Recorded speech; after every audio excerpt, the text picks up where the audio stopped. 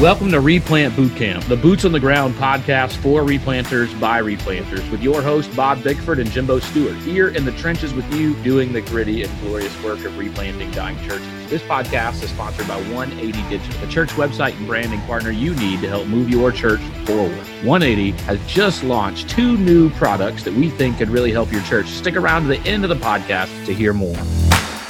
All right, welcome to Replant Boot Camp. Glad to have you back with us for another episode. We got another Boots on the Ground highlight with Nathan Pittman joining me and Bob today. These are getting delayed, and our fans are restless, the thousands of them that are out there, because we had made a bet on a football game, and they're wondering when they're going to see you in beautiful purple and gold. Why have they not seen that yet? Yes, that will be coming soon. We are going to rendezvous for the Replant end-of-year team gathering.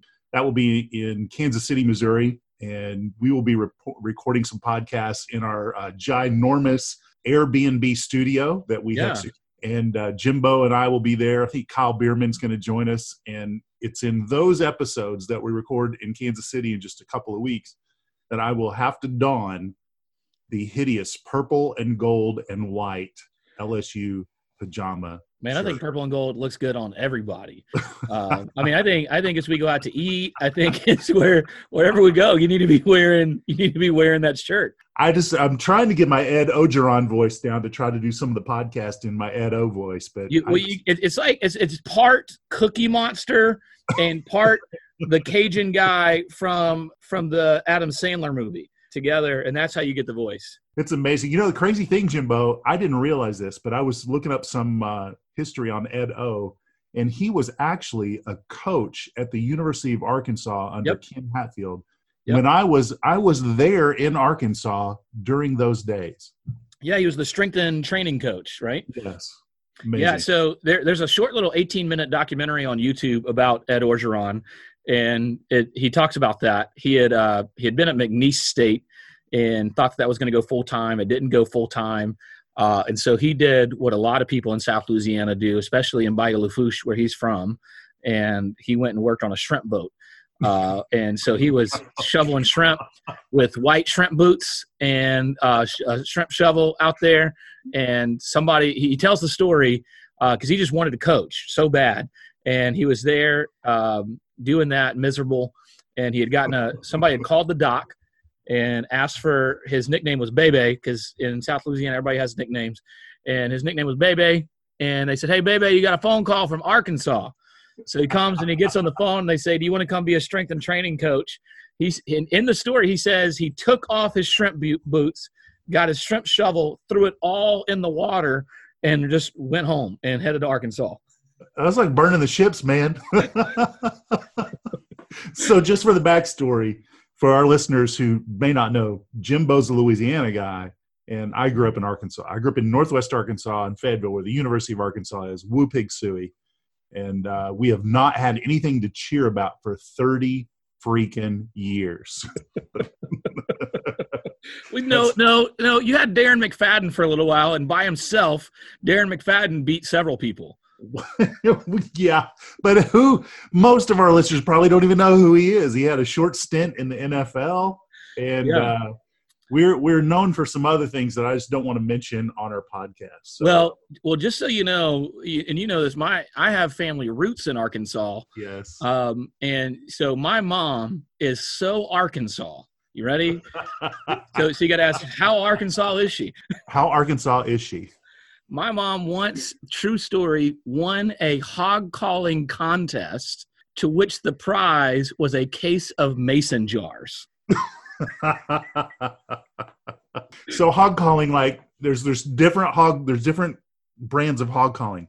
Yeah. There's calling the hogs, which is Woo Pig Suey for the Arkansas Razorbacks. And then there's we live on a farm and we're calling the hogs up because we're getting ready to slop the hog. This is on the farm. She had to be the loudest and the best and bring the most hogs to call. And she look, I get my loud voice genetically, and she won. She won the hog calling contest, and the prize was a case of mason jars. That's awesome. Well, Well, look, Nathan Pittman is here with us, Boots on the Ground highlight. Got a great question that he sent to us. Nathan, tell us a little bit about yourself and what your question you bring to us today is. Yeah, great. By the way, my roots are in Arkansas too. Jonesboro, Widener, Forest City. That's where I grew up. Okay. Yeah, all right. I got family all over Conway, Arkansas. My family runs that town, I feel like. And so we all got a little Arkansas heritage going on here. There you go. So my question is regarding church replant, church revitalization work that we moved from Florida to Montana in 2009 to be a part of, to lead.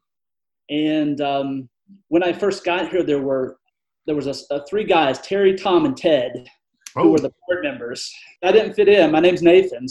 But I asked them, what are you guys? And, are you deacons? Are you elders? And they couldn't give me any clarification on that. And a matter of fact, one of them passed away shortly after I was here unexpectedly, had a heart attack on the job.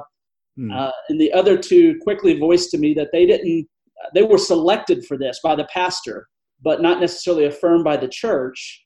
So they didn't feel like they fit the role of deacon or elder. They were just selected as people who make decisions for the church. So we began talking about leadership in the church, and they felt really strongly that we needed deacons. And so I took the church through 1 Timothy, taught through that. The church kind of began to ask questions about that. We had some good discussions about it.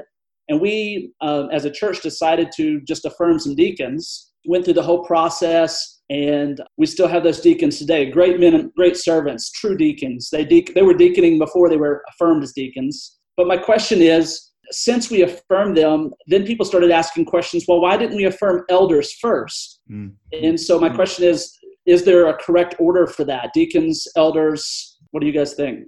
That's a great question. I think one of the words I was introduced recently to was from a church planter here in the St. Louis area. And he said, what we have in a lot of our Baptist churches are Delders. And that's we're like, what? And he said, yeah, a Delder. It's basically a deacon who functions as an elder. And so they're all, across the landscape of churches in North America.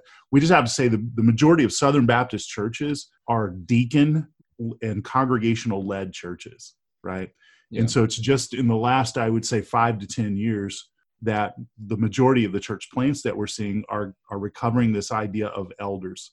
If you look at the Baptist Faith and Message comparison, like the 25, the 63, and the 2000, and you compare the language as it talks to about the offices of the church, interestingly enough, you're going to find in the 1925 that the word elder is used there. And if you study in Baptist history, Baptists have experience or have elders in their history, but a lot of our churches lost contact with that. Yeah, so how did that happen? How did we historically, I've always wanted to know and can't figure out the answer. And since you're the oldest guy in the room. Thank you for that. I appreciate that. How did that happen? How did Baptists historically go from having elders and deacons serving in those offices to having Delders, the deacon elder model? Where did that shift happen? Man, I wish I had a really good firm answer for that.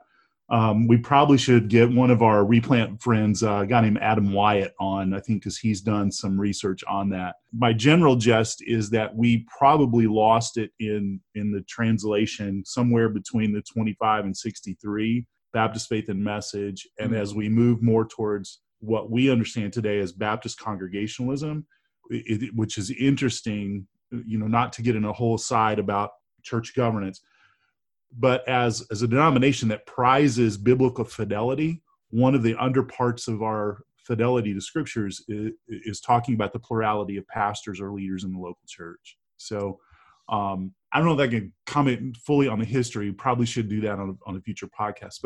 But if we think about the progression of the church, and this is where when Nathan, when you were asking your question, what should you start with first? I think, well, what did the church, as it was emerging, it was breaking out in the book of Acts, what did they start with? Obviously, Jesus had called some apostles to be his disciples, to follow him, to plant churches, to proclaim the gospel. And one of the first offices that we see them instituting as the leaders of the church was the office of deacon, right? So they had a situation where things are are breaking out in the body. There's needs, there's distribution of food. And so they need leaders to actually come around that distribution of food to make sure that the body's being cared for, so that the leaders can still devote time to the word and to preaching and the proclamation of the gospel and the oversight of the church. And so I think probably when we jump into a local church, we're going to have some deacons who are there. What I found in my replant is I had about 6 deacons who were all over the age of 70, mm-hmm. who were good, faithful guys. And many of them were good, faithful guys. There was a couple of them that were in the office primarily not because of character, but longevity, and faithfulness to the church. And so we ran into some issues later. But you've usually got in even a dysfunctional or a dying or declining church, there are leaders there, and there are likely deacons there who've been shouldering the burden of an elder level leadership. So I think if, in most cases, you probably start with deacons because that's how the governance in most churches are set up to serve. Like you think of trustees who handle the property, facilities, you think of finance team, you think of, they have deacon ministry, those sorts of things. So I guess in the natural progression, you probably already have some men who are elected to be deacons or appointed, in your case, by a pastor. Maybe they've never been through a process. They don't know their role. They're maybe not sure that they possess the biblical qualifications, but they might have had a willing heart or an availability to serve. I'll applaud Nathan. I appreciate that you started with teaching scripture. I have come ever since our Fred Luter episode to call that the chicken supper principle. You got to listen to that episode 9 with Fred Luter. He talked about when he got to the church that they funded the church not through tithes and offerings and passing a plate, but through selling chicken suppers on the weekend. But I appreciate over a 2 to 3 year period, he taught them to first understand the authorities, the sufficiency of Scripture, inerrancy of Scripture, and really get them to believe and follow and live out God's Word. And then through God's Word, help them to see, hey, here's how we need to do finances in the church. And so I applaud that you started with Scripture and teaching through 1 Timothy, and that has to be the foundation. That is our authority. We kind of do have a manual on how this works, the Word of God. But in that, I think we see that with deacons and elders and how that works. But yeah, as I got here at our church, there was a handful of deacons that were really functioning as elders. And so as we talked through the scriptures for a while and understanding the difference between those, and so one of the things I even did is I did what I called a Sunday night seminar. And I taught through and not preached, but taught through passages about elders and what does the Bible say about elders. Had a great Q&A session and a time together with the church, a season of letting them just ask questions and talk through it. Now in our church, we were replanted as a campus of another church that initially rolled us off as autonomous, but that church was an elder, had elders and deacons. And so one of their requirements for us to roll off autonomous was to have established elders and deacons.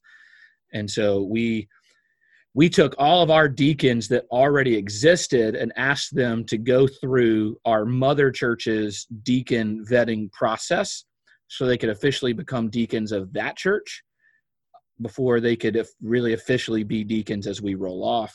Some of them were offended by that and frustrated by that, but some of them submitted to that process. And so I would say figure out a process, maybe even with those guys who are in that kind of nebulous leadership role, and say, hey, we're going to do an actual deacon vetting process. And even if you're not a campus of another church, I bet you, and I think there would be a benefit to this, find another healthy church in your community that has a strong deacon ministry, a strong deacon body that does it biblically in a healthy way, and ask them, hey, what is your vetting process?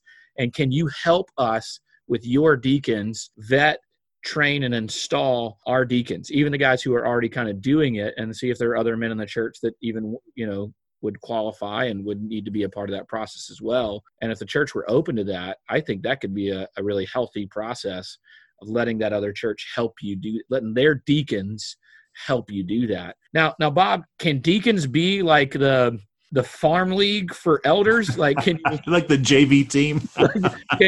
do you have somebody be a deacon, and then you start to see, man, they really do have those elder qualities, and you pull them from the deacons and put them into elders? Or what would a pre-elder, or what does that process look like? Yeah, obviously that would be one place that you would look, right? But because the real challenge of finding elders is, and having biblical elders, is you want elders who love and serve the congregation through leading. But if they've never led the congregation by serving, they're probably not going to lead the congregation by leading really well, right? So I think there is a progression to love and serve people in the trenches and on the front lines.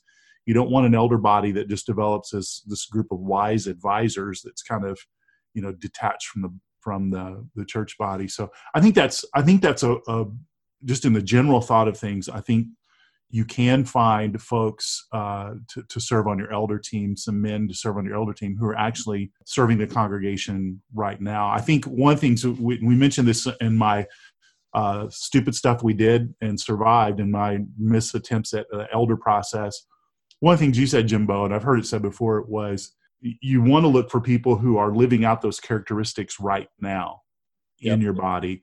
And you don't want to put them in a position and hope they gain those characteristics, because that usually just doesn't happen. Yeah. And so part of it is who among us are demonstrating the character qualities of a loving servant who's leading people, who are wise. And the distinguishing mark of the elder is able to teach the word, right? They're able to teach the word of God in a way that people understand it and are empowered by it and equipped by it. Now, I appreciate what the 9 Marks guys say, and Mark Dever says this. I think there are different levels of teaching.